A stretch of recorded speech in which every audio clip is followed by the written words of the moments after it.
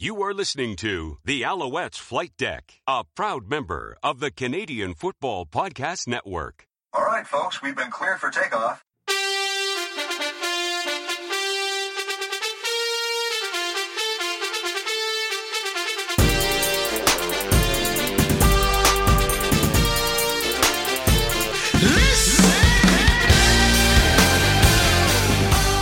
Welcome to the Alouettes Flight Deck, podcast dedicated to Montreal Alouettes football. I am Tim Capper. You can find me on Twitter at Repact. That's REPPACT.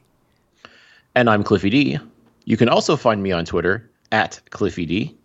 And this episode of the Alouettes Flight Deck podcast is presented by our good friends over at SportBuff, where right now, if you use the promo code FlightDeck-10, you can save 10% off your entire order. Head on over to www.sportbuffshop.com. It's game week.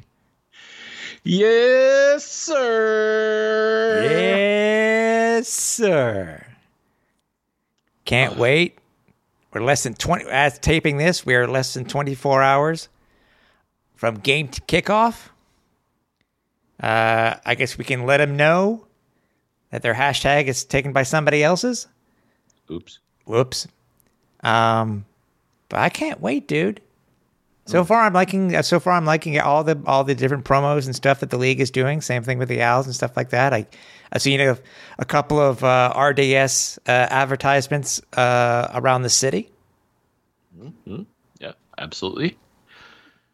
No, there's a good feeling in the air. Like I think, all things considered, I think people are generally excited about Canadian football and the Alouettes again, which is great for us because this being in Montreal Alouettes podcast, you kind of want people to be excited about the product. So who would have thought? They are. But yeah, kickoff coming up. Can't wait. If you didn't catch our previous show talking about the last preseason game, go ahead and back and check in our archives over at alouettesflightdeck.ca and catch up. But this episode was leading us into this game versus the Calgary Stampeders, and a team, a team that the Alouettes have played before, Cliff, to start off their season. This would be the fifth time in team history that the team has actually had their season opener at Calgary. Mm-hmm. Last time was back in 2014. That's right. And so far, so good, dude. We're 2-2 in those games. So that's right. And let's not forget, 2009, the Alouettes opened the season out in Calgary. And if I recall, that year ended up turning out okay for the Alouettes. I think so. I think so. I think they did all right. Yep. And 2003, too, is also the last time that it was game number one. Not only was it the season opener for the Alouettes, it was the season opener for the CFL.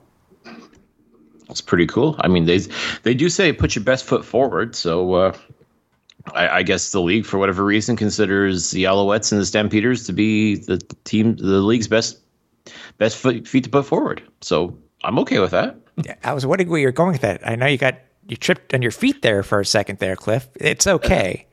Don't worry about it. But I knew what you were trying to say. I promise there's no foot fetish here, folks. I ain't about that life. If you are, that's cool, but just... Yeah, exactly. Yeah, okay. Yeah, sure. It's your own thing. You do you, as they say. By the way, I'm going to give a plug right now. If you're listening to this on Thursday, Cliff and I are going to be a part of the pregame show for the Mark Cast. Is Reed saying, is it a podcast? It's a video podcast. Mm-hmm. Check it out on socials. Look up for Mark Cast, and it's going to be on. We're going to be on the YouTubes. So join us there, and we're going to be part of the pregame show leading up to the game. It starts at 7:30 p.m. Eastern time. So we'll be on there sometime during that. We don't know what the schedule is yet, but still catch us there. You should be able to see our noggins if you don't happen to know what we already look like. Yeah, pretty excited to be on the Marcast. It'll be my debut on there. You were there on there last year, so that's pretty cool. Yes. That you'll be back in the saddle, so that's right. That's excellent. So I'm looking forward to the both of us offering our perspectives on what we can expect as we see the Alouettes and Stampeders play. So I'm excited, and folks, by all means, if you have the chance to do so before the game, as kind of a pregame, if you will, make sure you tune into the Marcast and check out what the Flight Deck folk have to say. Yeah, exactly. All right. Well, let's talk about the upcoming season. I mean, we had and we're going to talk about it obviously more when we're previewing the upcoming game versus the Stamps. But the depth charts came out, and it is something that has been talked about quite a bit, and it's actually very interesting to see it actually in print, Cliff. Mm-hmm. Is that all this talk, and I know there was talk earlier today, if anybody listened to Joey Alfieri and his chat with Alouettes general manager Danny Machocha, they're talking about why the cuts were made and certain choices were made, and it was brought up a couple of times where it is a known fact that they want to start 2 Canadians at wide receiver. Mm-hmm. And lo and behold, that's what they've done. And yes, I understand it's more of a game thing, but it still needs to, bear repeating. The Owls are going to have, looking at the depth chart right now, 2 sets of two wide receivers listed here, and both of them have the primary and the secondary wide receivers. Mm-hmm. And they're all Canadian. Yep. Yes, it's the Canadian Football League. Yes, from what Danny Machocha said, this is one of the reasons why they made the hard choices that they did when it came to who they were going to keep and who they were going to cut. What's your thought on this, Cliff? Yes, it's not it's not the spotlight that's going to be happening in BC with Nathan Rourke. But still, this is 2 sets of Canadian wide receivers starting for the Owls.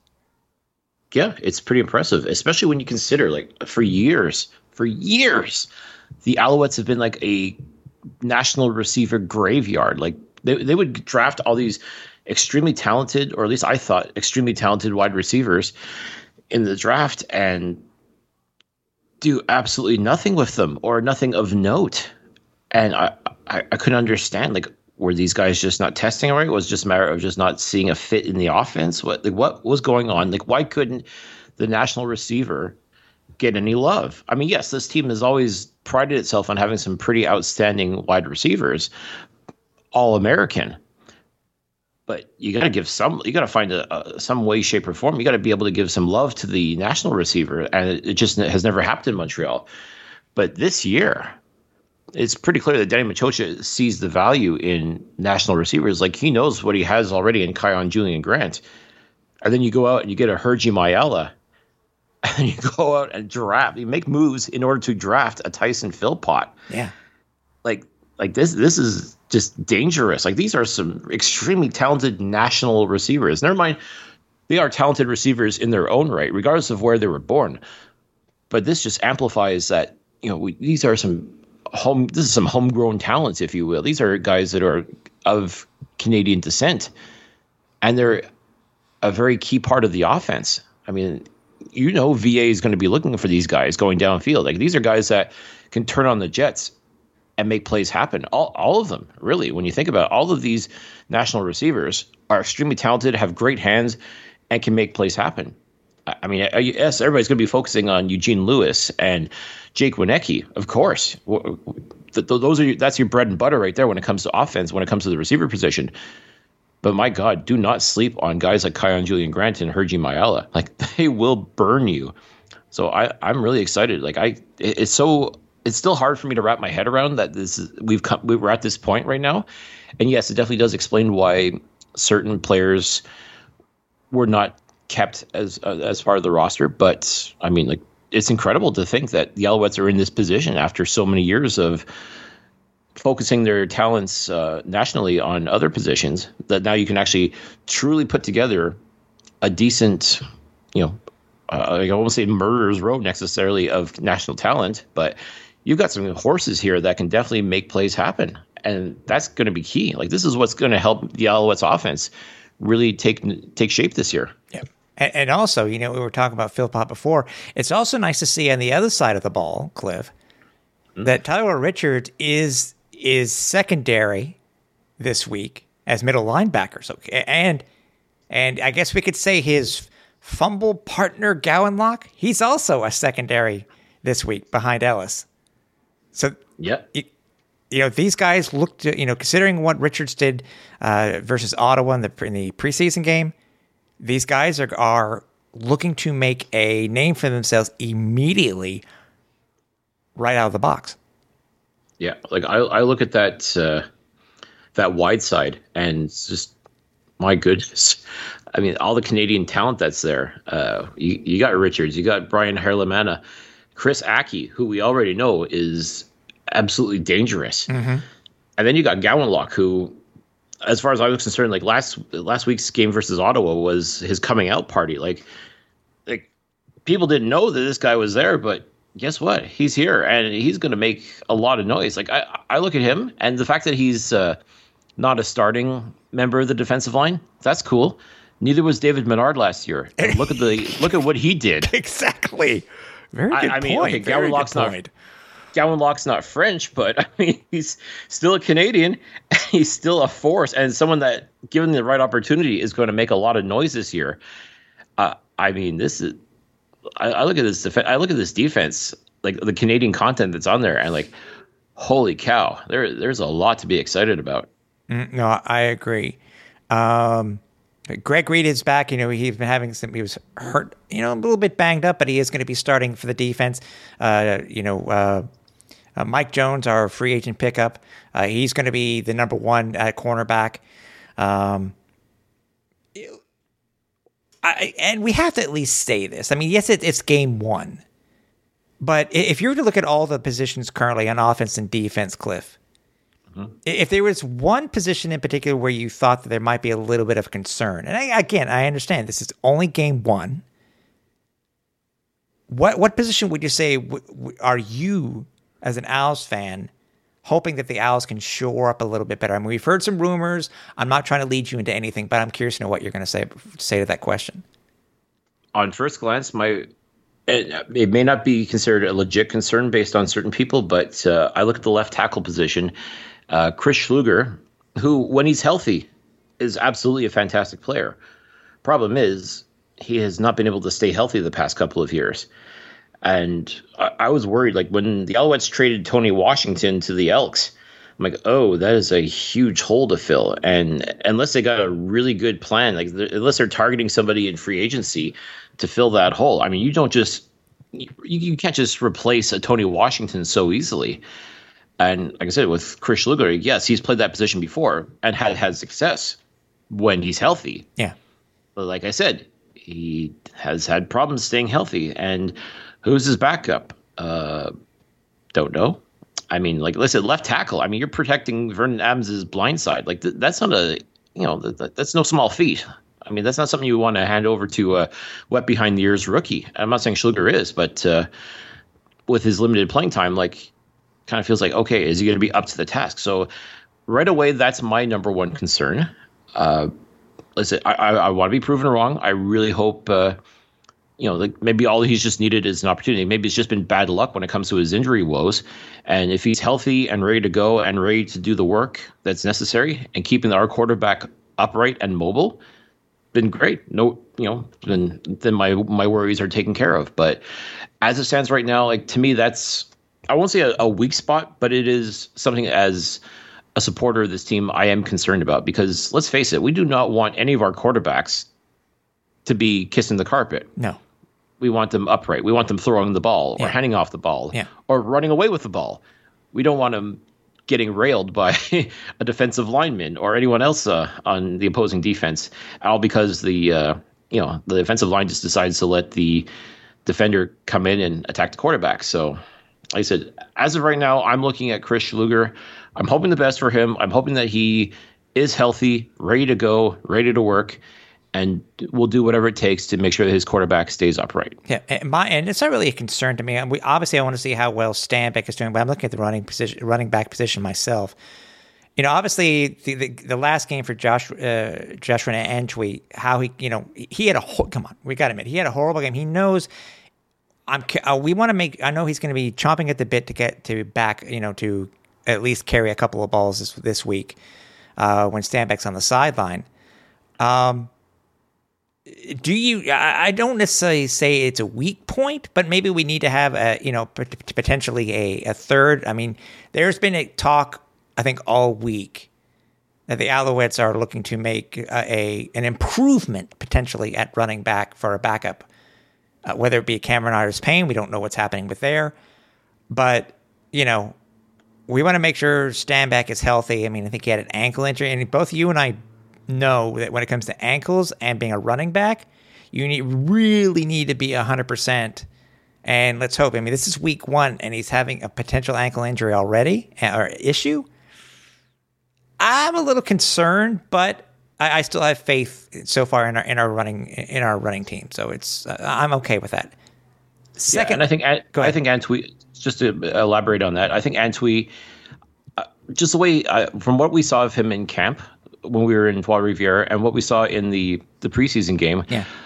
I mean, he runs with a purpose. I think he realized like his first real opportunity under the bright lights didn't go quite as planned for him. And I think he kind of kept that with him. I'm pretty sure it sat and gnawed at him throughout the offseason. And I'm pretty sure he was like, okay, that's not me. That's not what I want people to remember me by. And I think he played like that in training camp. I think he had that sort of fire in him that's like, I am better than what people think of me.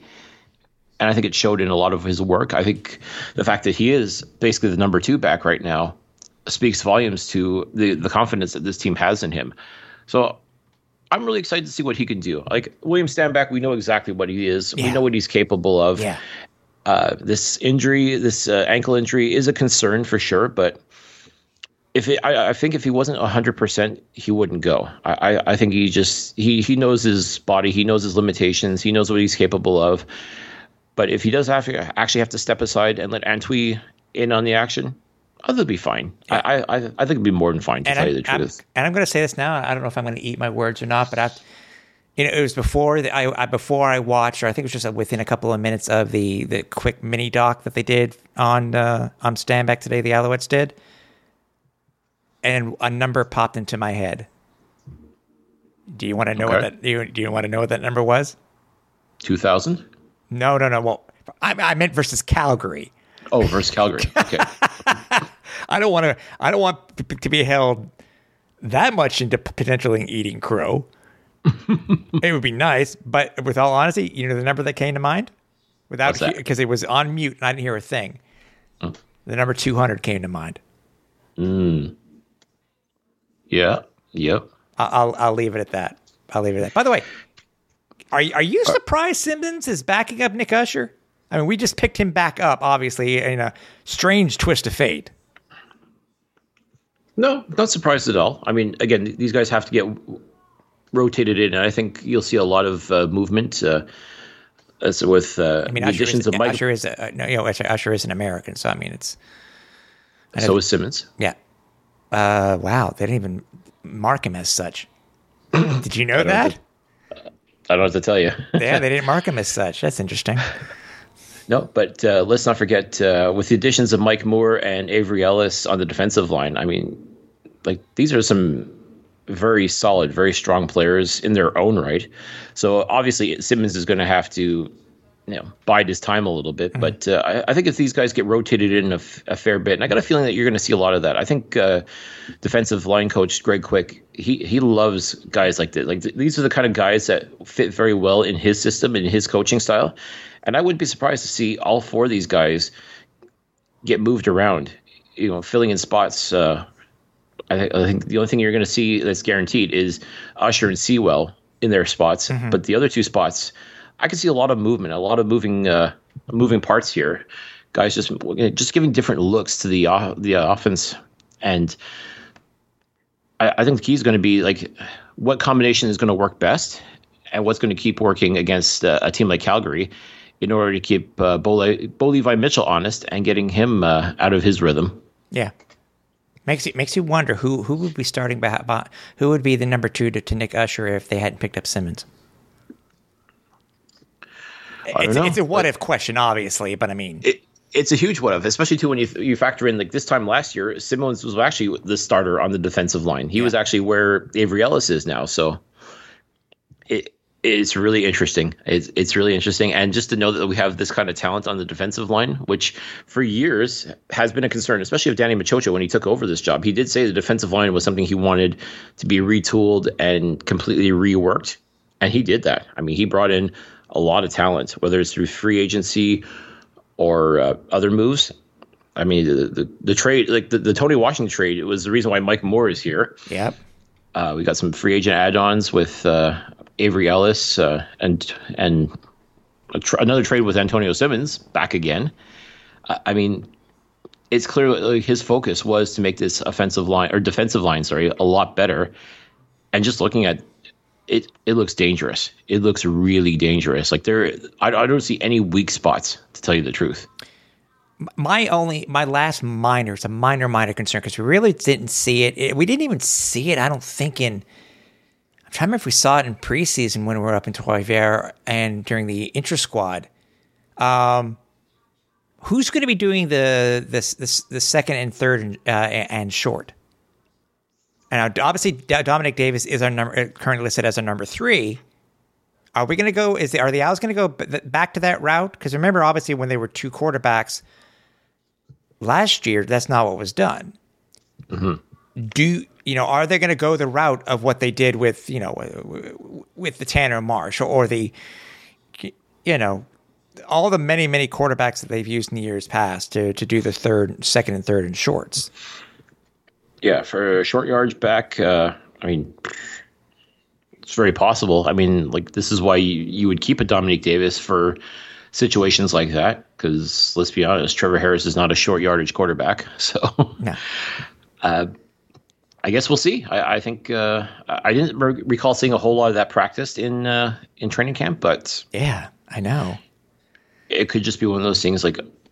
Maybe it's just not something that's so easy to practice on. It's just one of those things you just have to just be good at. So yeah, watch Davis will pop. Watch this. He'll become the next 80 Mac, so to speak, where he'll do the third and shorts.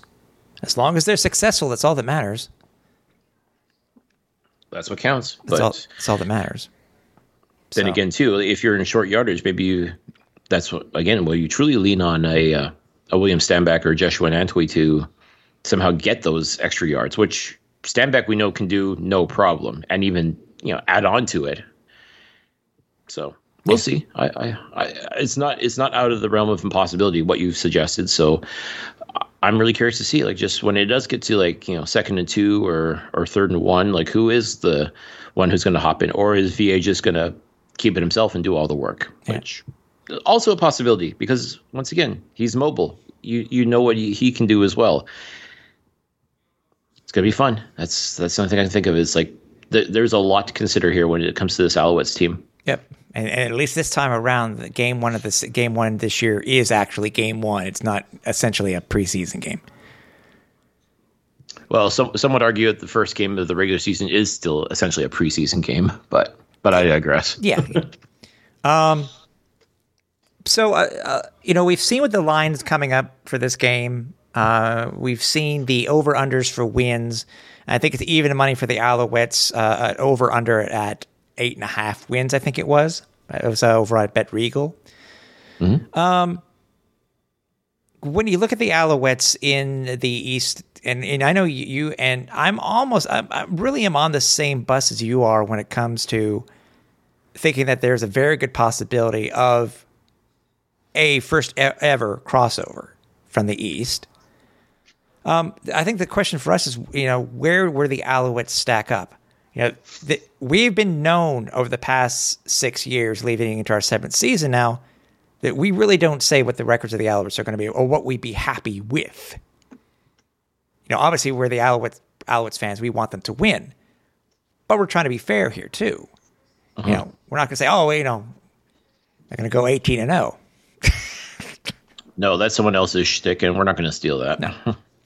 So when you look at this team and so far what there is, and again, on paper, and we've talked about this before, going into the 2022 season, Cliff, what are your thoughts on how you think this team's going to do in the Eastern Division?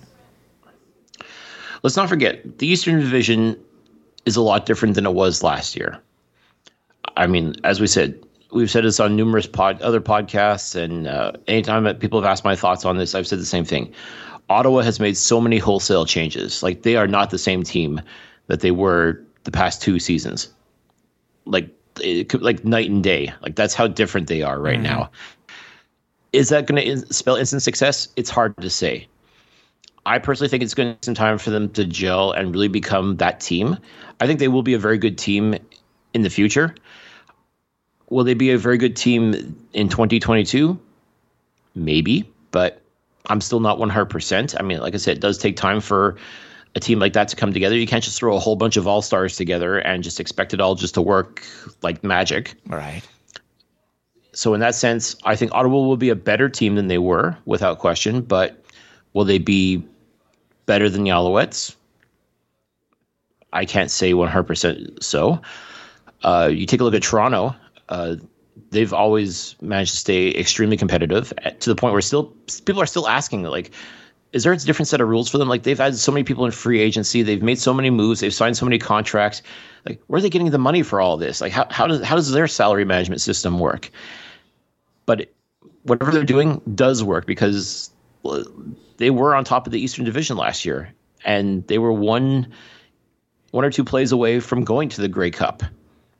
I mean, this is a team that you cannot sleep on in any sense. I think that they'll be extremely competitive, very dangerous as well. If everybody there stays healthy, I think this is a team that can definitely make a lot of noise. And Hamilton, they've been in the past 2 Grey Cups for a reason. They always find success. They always find a way to win.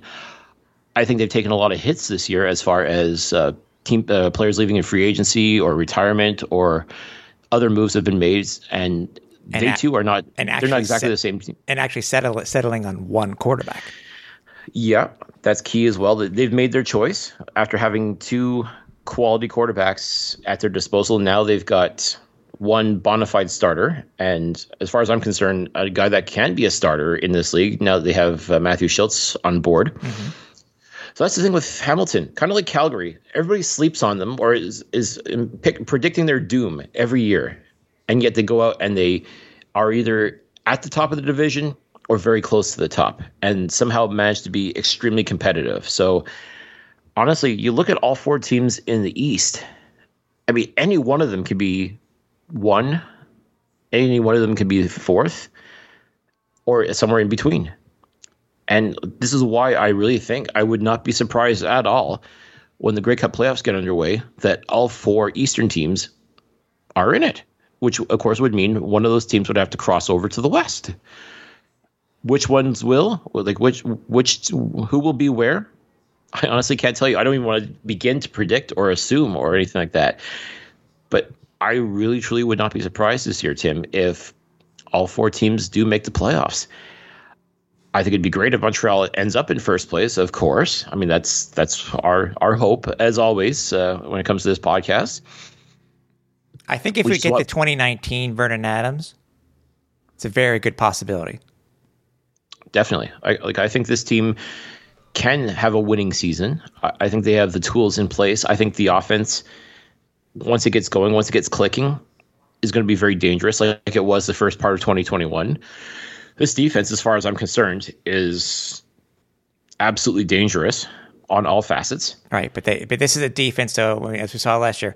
We have to have an offense that equals the defense. We cannot let the defense. Yes, it was great they were able to do their job last year and keep us in games, but the offense this year has to do a hell of a lot more.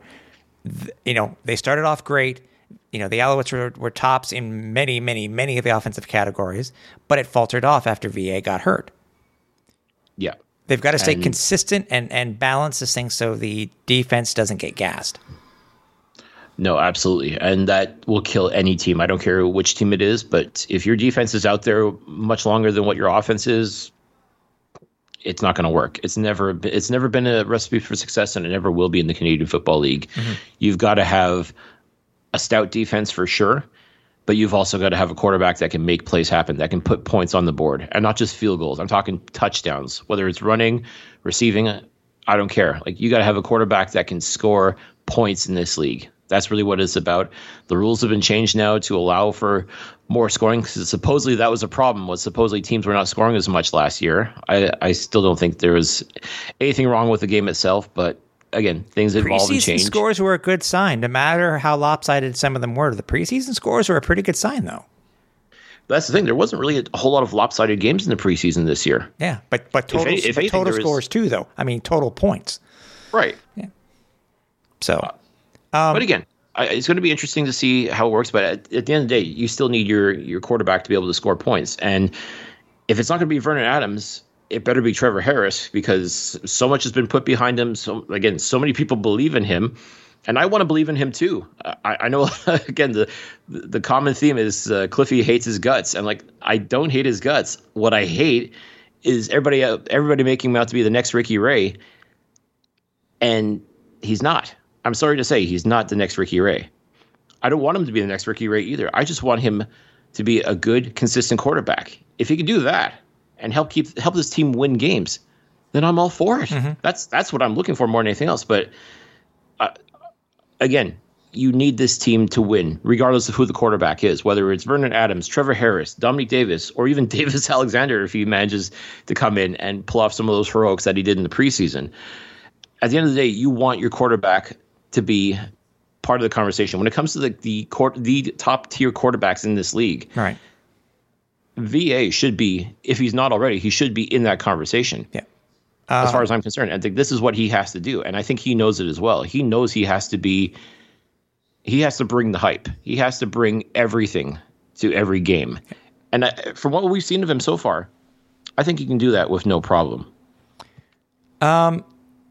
I would not be surprised if there are three, at least. I could see at least three Eastern teams being above 500 when the season ends. Will that fourth team be able to make the crossover with a 500 or less record? I don't. It's potential, but I don't know. The East is tough. I think Ottawa has to prove themselves, especially what it's basically a giant change. You know, it's not an expansion club, but it is a brand new team in Ottawa. Hamilton needs to show why they've been the beast of the East for the past 2 years. Toronto has been up and down. They need to prove it themselves also. I think the Alouettes obviously have a lot of proof. You know, and you're talking about four very hungry, very eager teams. Yeah. Yeah. And they all have their own reasons to want to be the best, to want to prove that they belong in the conversation. And I think that's just what that's going to equal to is some really, really exciting football. And that to me is what I'm more excited about than anything else, is to see some good, hard-nosed, competitive football. Yeah, I agree. Now, the big question here, I'm going to ask you this, Cliff. And yes, as I said, we don't do record predictions. But first, I'm going to ask you about what they said, what their the CFL plus minus the CFL regular season wins. Over or under 8.5 wins, or right on. Well, I'll say just over. Like, I think 9 or even 10 is not that difficult to ask of this team, and I think that they could do it. Yeah, I agree. I agree with you.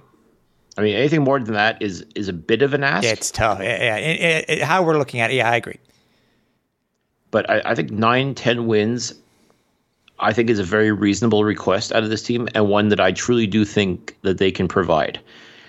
And as you said, like, is a 9-9 record good enough to make the playoffs, or is it good enough to cross over? It just might be. I mean, this is what's going to make this so exciting, is that it's very possible too that everybody ends up improving. And again, like last year, these 4 games versus Ottawa can make all the difference. I think in a lot of ways it did make all of the difference. Yeah. Like, especially like as the Alouettes kind of tapered off towards the end. Mm-hmm. I mean, yeah, there was a couple of games that they should have had. I mean, like you can even say that the early part of the season, like this team was a lot better. Again, I always say you are what your record says you are, but at the same time, this team did not. They should have. There's a lot of games they should have won. They should have been much better than a 7-7 team, as far as I was concerned. Yeah, but that's just the way things worked. I mean, it just, as I said, they just kind of tapered off towards the end. We're running on fumes, really, when you think about it, and that's just how it was. But they cannot do that this year. They cannot afford to do that if they want to be competitive in this Eastern Division. This team has to at least be aiming for 9 to 10 wins, if not more. Yeah, I agree. Now, big question. What place do you see them in? Because I'll go first. I think it's to me, the Tiger Cats are the team to beat until they're not, until somebody actually dethrones them. I still to be think the man, you have to beat the man. I still think the Alouettes are going to be will be in the conversation for to host the Eastern semi. Mm-hmm. I agree with you for the most part. Like I know, like Toronto and Hamilton, those are basically 1A, 1B when it comes to the Eastern Division. Toronto, they were the top dogs last year. Hamilton, time and time again, as I said, you count them out and they find a way to win, and that's basically your competition right there. Again, Ottawa, as I said, will be better, but will they be better as in like first place better? I don't see it. Will they be second place better? I don't see it. Like they are. I think, honestly, and it's not a put down by any stretch, so don't take it as such, they are a third place or a fourth place team in this division because they will be better than they were last year. Their first 2 games, they were going to be, I think, the gauge. I mean, they open up back-to-back weeks versus the defending 2-time Grey Cup champion. There you go. I mean, you want to be tested? That's a good way to be tested right there. But and again, if they go 0-2, nobody's going to be starting to hit panic button, I don't think, in Ottawa. But at the same time, that's where you start to assess your team. Like, you want to go up against the best. You want to prove yourself against the best. Mm-hmm. And if they can steal 1 or even 2 against Winnipeg, who, again, they still are the standard bearer as far as this league goes, as far as football teams are. Right. If you can steal at least 1 win from Winnipeg, then you're going to get people talking. Now you're going to people thinking, okay, we got something here in Ottawa. Let's see what's going to happen. But where do I see Montreal ending up when it's all said and done? I think second place is very reasonable. I think first place is attainable. Third place, more than likely. That's kind of where, again, it's not without the, I think if you're to really try to nail me down, which again I try not to be nailed down to these kind of things, but I think second or third place is about where I would expect to see the Alouettes. And no matter what, as I said, in this Eastern Division, it's going to be tough. Like it'll be by like the slimmest of margins, right? Like from number 1 all the way down to number 4 when it comes to ranking these Eastern teams. Like it's going to be very slim. Like, I mean, these interdivisional games are going to be so crucial. Yeah, especially now since there's more of an emphasis on them. Mm-hmm. Two less Western Division games. Since you brought it up, I'm going to at least ask you before I was going to ask you the last question before we moved on into the previewing the matchup versus the Stampeders. But since you brought it up, there's been some talk recently from the talking heads. Potentially when it, as you said, Ottawa starts off at 0-2. There's not much. There probably may not be much talk about it. People won't be worrying. Right. But we're being led to believe now. We've seen stories already. A 3 down put something. About on the same thing. Interesting comments were made, and that's why I brought it up. Mm-hmm. But what if the Alouettes start off 0-2? Or they get to, let's say, a 2-3, or whatever it may be, to start off the season. We've had people say that Kahari is on the hot seat. That does Danny Mac want to do a gym pop? Does he Or want to Chris- become the head coach in an interim position? By the way, if anybody remembers how well that's gone for Jim or any general manager for the Alouettes recently who's become the head coach, the records have not been very good. Anyways, No. what? But your thoughts on that? I mean, I said Justin Duncan said some stuff. It's very interesting what he said, but I at least wanted to ask your opinion on it. Yeah, this is something that's been kind of mulled about for quite some time now, is this idea that Kahari Jones is on the hot seat. I mean, let's not forget, it was like 3 years ago that he was basically thrown into the head coaching position with the dismissal of Mike Sherman. And lo and behold, the Alouettes end up going 10-8 in 2019, and all of a sudden Kahari is the darling because of his the fact that players are wanting to play for him. They're ready to run through a wall for him. His post-game speeches are just, things of magic. I mean, there was a lot to love about the Kahari Jones of 2019. I mean, like, as far as like, that was the coach, like that was our coach, and we were ready to go to war for him. Like that was the general consensus. 2021, still Kahari's coach, and as again, things were going great when the team was winning and the chemistry was there. Everything was going great, but then once VA got hurt, and then all of a sudden the offense kind of sputtered, and trying to replace VA was next to impossible. And there was a lot of times where I felt like Kahari was kind of coaching scared, like he was very conservative with a lot of his play calling. And I've said it before, and I'll say it again: Too many penalties. Yeah, but scared money don't make money, as they say. And if you're coaching scared, then it doesn't augur well for you. So when I take a look at what Kahari Jones is to this football team, like, he still very much is the heart and soul of this team, and I still see a lot of the players are very much on board with him. That is their coach for sure. This notion that he's on the hot seat and he's got to be able to produce wins right away, and it basically sounds like he's got to go 18-0 in order to keep his job, which is ludicrous. As is the thought that if this team goes 0-4, then he's out the door. I mean, I just don't. To me, that would be throwing away the baby with the bathwater, because we know what kind of a coach he is. We know that you give him the right tools, you give him the right opportunities, he's going to produce for you. Like, this is I look at some of the moves, like the personnel moves that have been made, and yeah, I can see why there's a lot of potential thought that maybe Danny Machocha wants to get back into coaching as well. I mean, let's face it. I mean, he was a very successful coach for the Carabins. Went to three Vanier Cups while he was coach. You look at the coaching staff that's there now, you've got a lot of former Carabins there, like Anthony Calvillo, Byron Archambault, David Deschamps.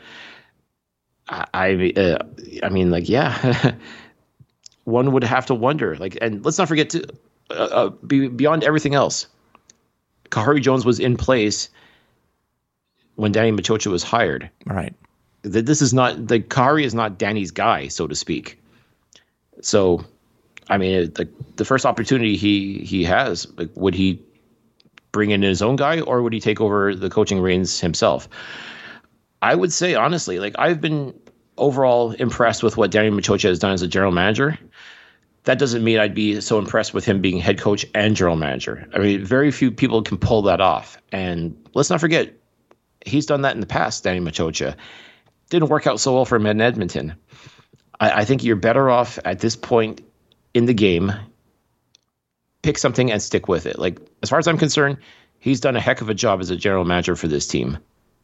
I would much rather, if he's going to get rid of Kahari, which I think would not be the best move, if he's going to get rid of Kahari, he cannot take over as coach. History has proven it to be disastrous for the most part, or not so successful when the general manager of the Alouettes takes over as head coach, whether it's Jim Pop, Kavis Reed. Yeah. I just don't see Danny Mac being the guy that's going to all of a sudden buck that trend.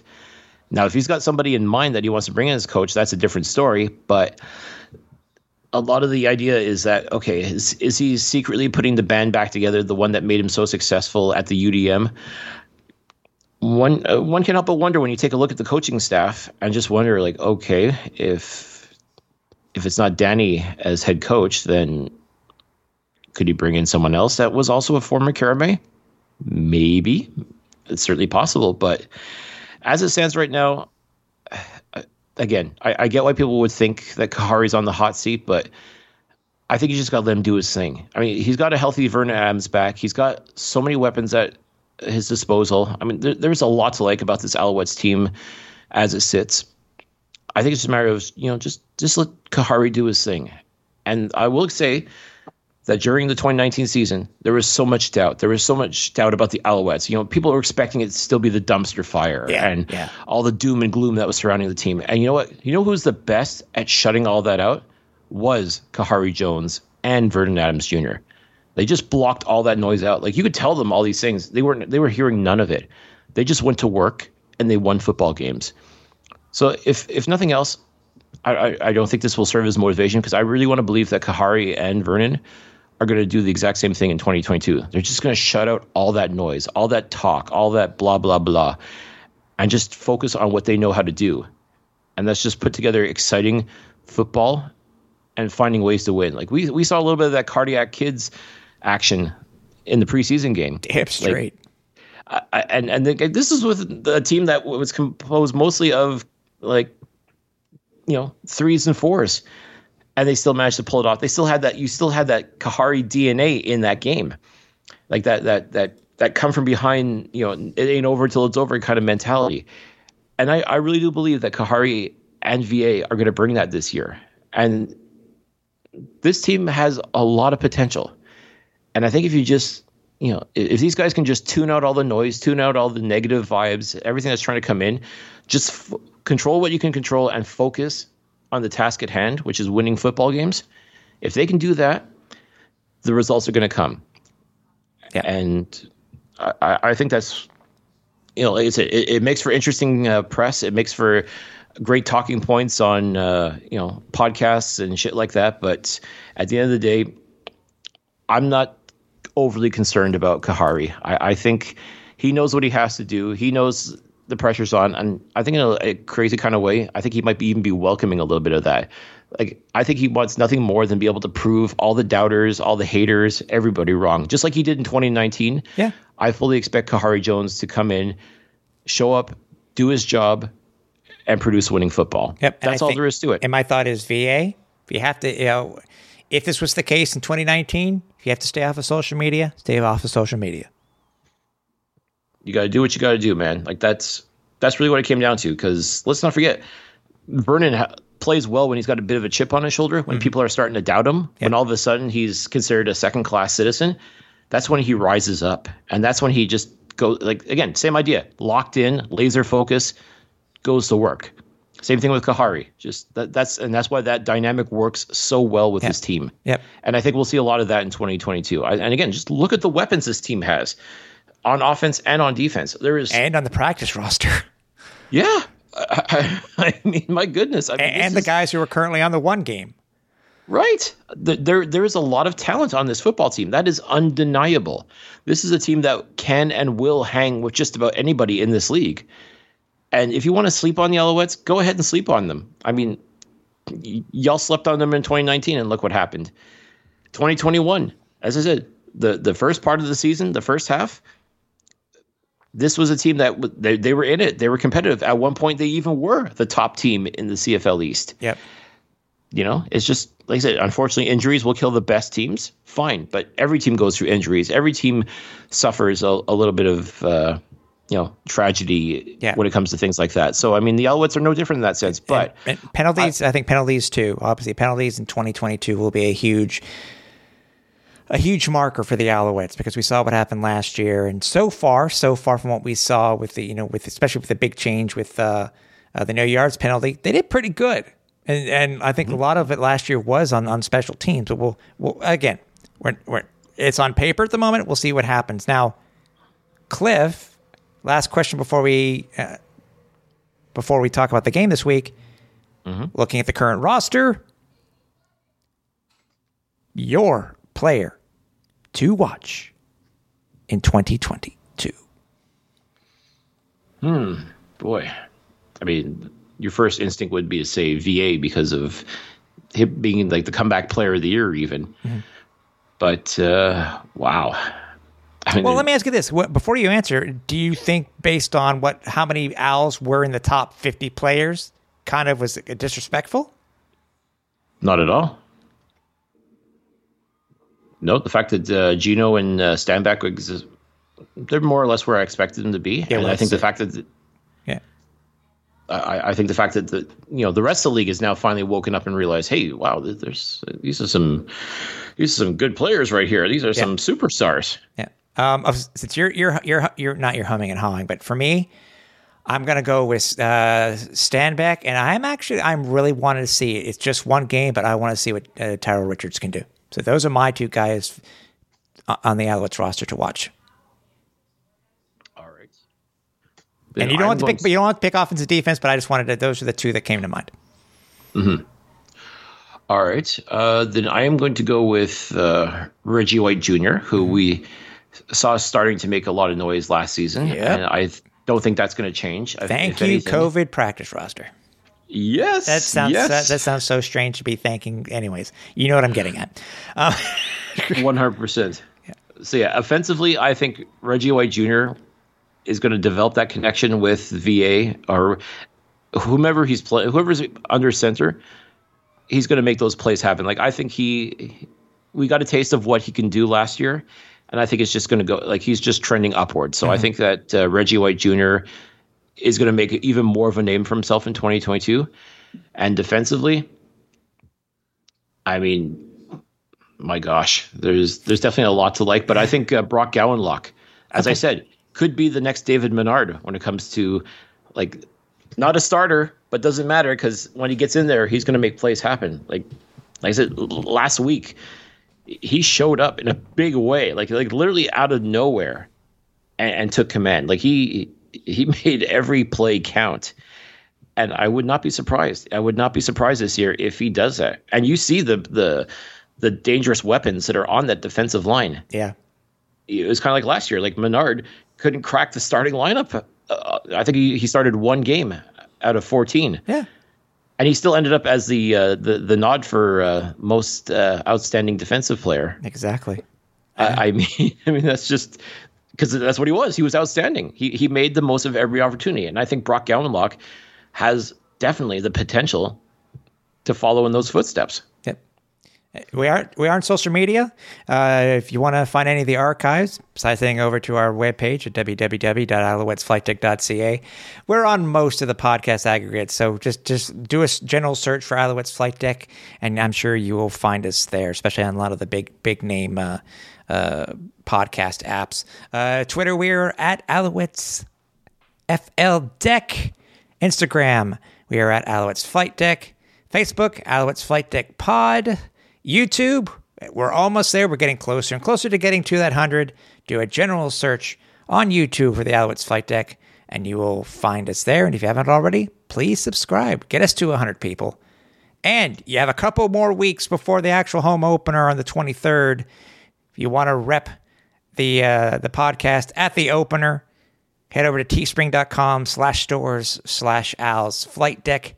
And also another reminder, the week prior to the home opener, we will be again giving away a pair of seats to see the Alouettes play the Saskatchewan Roughriders in the home opener.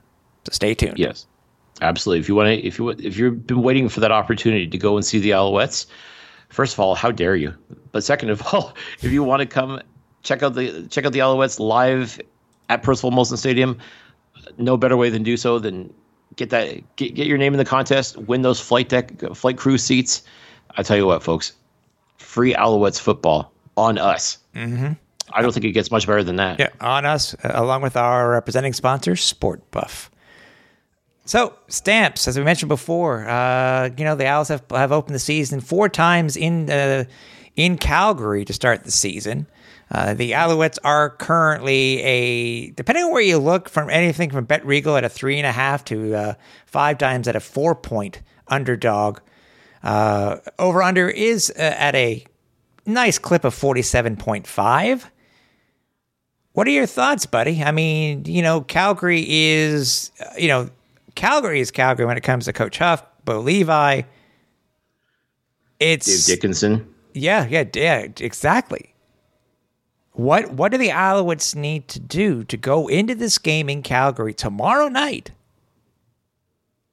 at 9 p.m., TSN, RDS, or on the radio? What do they need to do in order to win this game? They just got to walk in and punch Calgary in the mouth, which is easier said than done because Calgary has looked very dominant in the preseason. And I know preseason doesn't count, but at the same time, like as I've said before, people love to write off Calgary and are eagerly awaiting the day when Calgary all of a sudden starts to suck. And it just almost never seems to come. I mean, this team, if they're not at the top of the division, they're very close. They're in the conversation. As far as I'm concerned, like this has always been the team to beat. Like this has always been a standard bearer team. I think Winnipeg has kind of taken over the top spot when it comes to that, but Calgary is always in the conversation. So if you can walk into Calgary, as you've done in the past, and play these guys hard, you could walk away with a win. The big key, though, is a lot of people are looking at Bo Levi Mitchell. And again, a lot of people are doubting him. Like he has not played well over the past couple of years. Like he's shown some chinks in the armor after, as I've said, I've considered him and Michael Riley, to be amongst the top tier quarterbacks in this league. Well, Riley's retired now, and Bo Levi, past couple of seasons, hasn't quite played like a top tier quarterback due to injury, due to any number of things, but he just hasn't looked himself. In which case, the Alouettes or the Stampeders would be leaning heavily on Jake Meyer, who Alouettes fans remember last year in that thrilling game in Calgary where the Alouettes lost by a yard. Yeah. Gino will remember, I'm sure. Gino will remember very well. And Vernon too, because he did not play his best game, but still managed to engineer a comeback and still managed to produce that exciting football that we've come to expect from VA and the Alouettes. But I think, honestly, if Montreal is going to come away with a W on this one, they've got to set the tone right away. They've got to control the pace of this match immediately. And this defense, for example, they've got to get in Bo Levi's face. They got to make him uncomfortable. Like he's going to be eager to prove that he's not washed up. He's not dinged up or anything like that. Like I definitely see Bo Levi trying to maybe even overcompensate a little bit for himself. And if he's got a lot to prove too, though. I mean, considering what he's come off of last year, he's got a lot to prove. Yeah, and again, there's a lot of rumblings that he may have even been traded based on the fact that Jake Mayer was playing some pretty outstanding football in his absence. So, I mean, as I said, like as far as the quarterback position goes, like the Stampeders always seem to have an ace in the hole. They always seem to have that plan B that works extremely well. Before they had Nick Arbuckle, then Jake Mayer came along, and now a lot of people are thinking like, okay, like if Bo Levi starts to falter, then okay, we got a plan B and a very good plan B in Jake Mayer. But at the same time, for all intents and purposes, this is still Bo Levi Mitchell's team.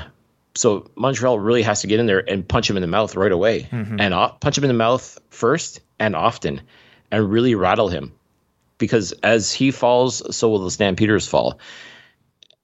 As far as I'm concerned, like that's what they're going to do, and Montreal just has to, like offensively, they just have to click on all cylinders. Like you've got the talent, you've got Stanback, you've got Antwi running the rock. I mean, like you pretty much got to force feed the football down Calgary's throat. You got to push them and push them and push them, and you've got to score points. You cannot leave points on the board, as far as I'm concerned. Like field goals are not going to cut it against this football team. Like Vernon has to find a way to get everybody open and take as many shots as possible, and just play the kind of game that we expect him to. Like no making mistakes, no overthinking throws. Just do the damn thing. Like that's really what Vernon has to do. Like just keep it simple.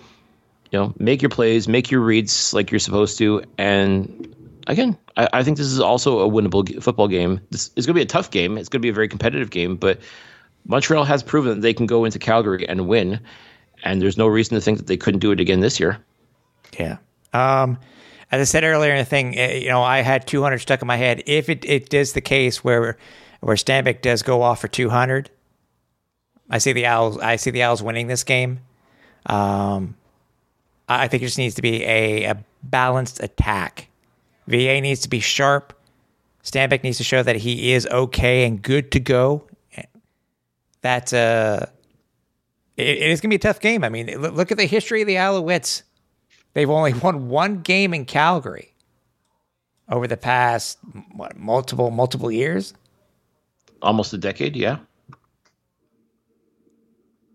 Yeah, they're 1-9. They're 1-9 over their last 10. Yep. The one thing I am looking forward to, the potential. Well, there's two things I'm actually looking forward to now that I think about it. The return of Hergy Mayala, former Calgary Stampeder. Yes. So you know he's going to want to show up and show out. He wants to remind them of what they used to have in their lineup.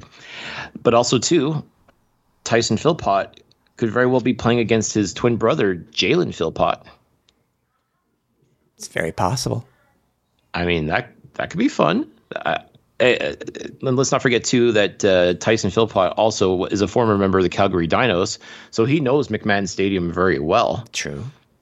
So, I mean, he knows how that turf is. He knows what it's like to play on that field. So I don't think the moment's going to be too big for him either. So don't be surprised if somehow VA gets him into the mix and gets him wide open out of nowhere, because all he did, Tyson Philpott, was catch touchdowns for the Dinos. All right, so, by the way, just as you're mentioning, Jalen Philpott is on the one game.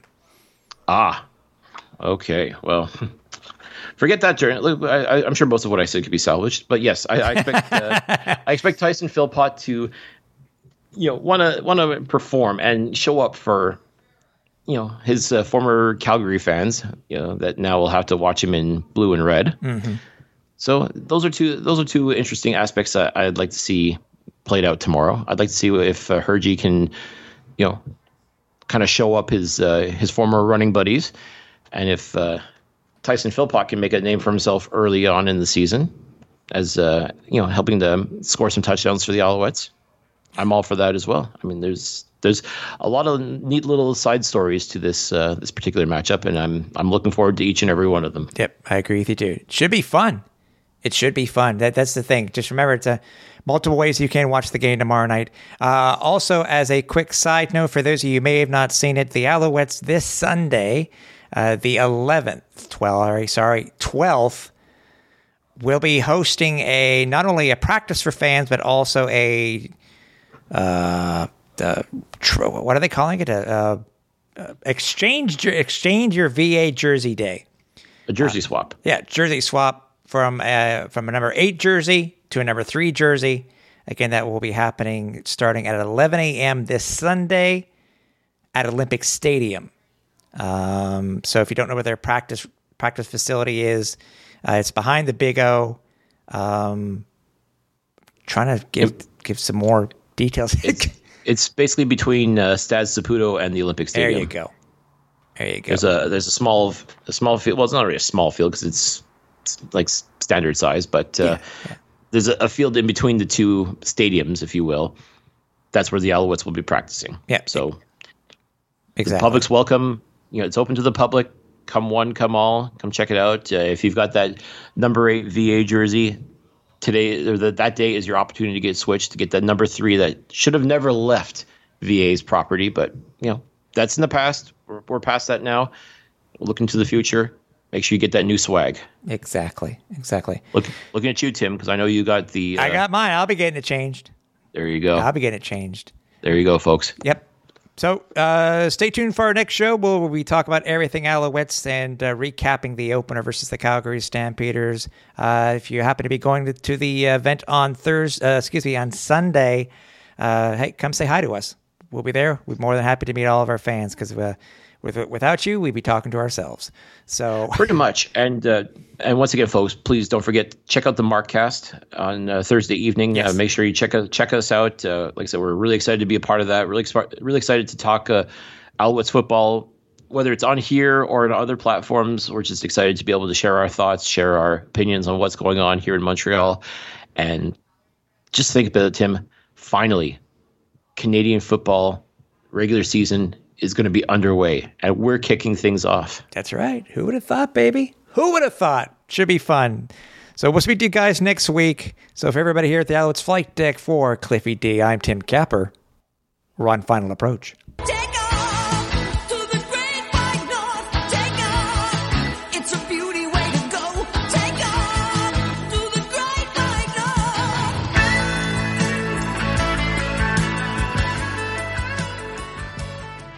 Thanks for listening. Find more great shows like this at CF Pod Network on Twitter.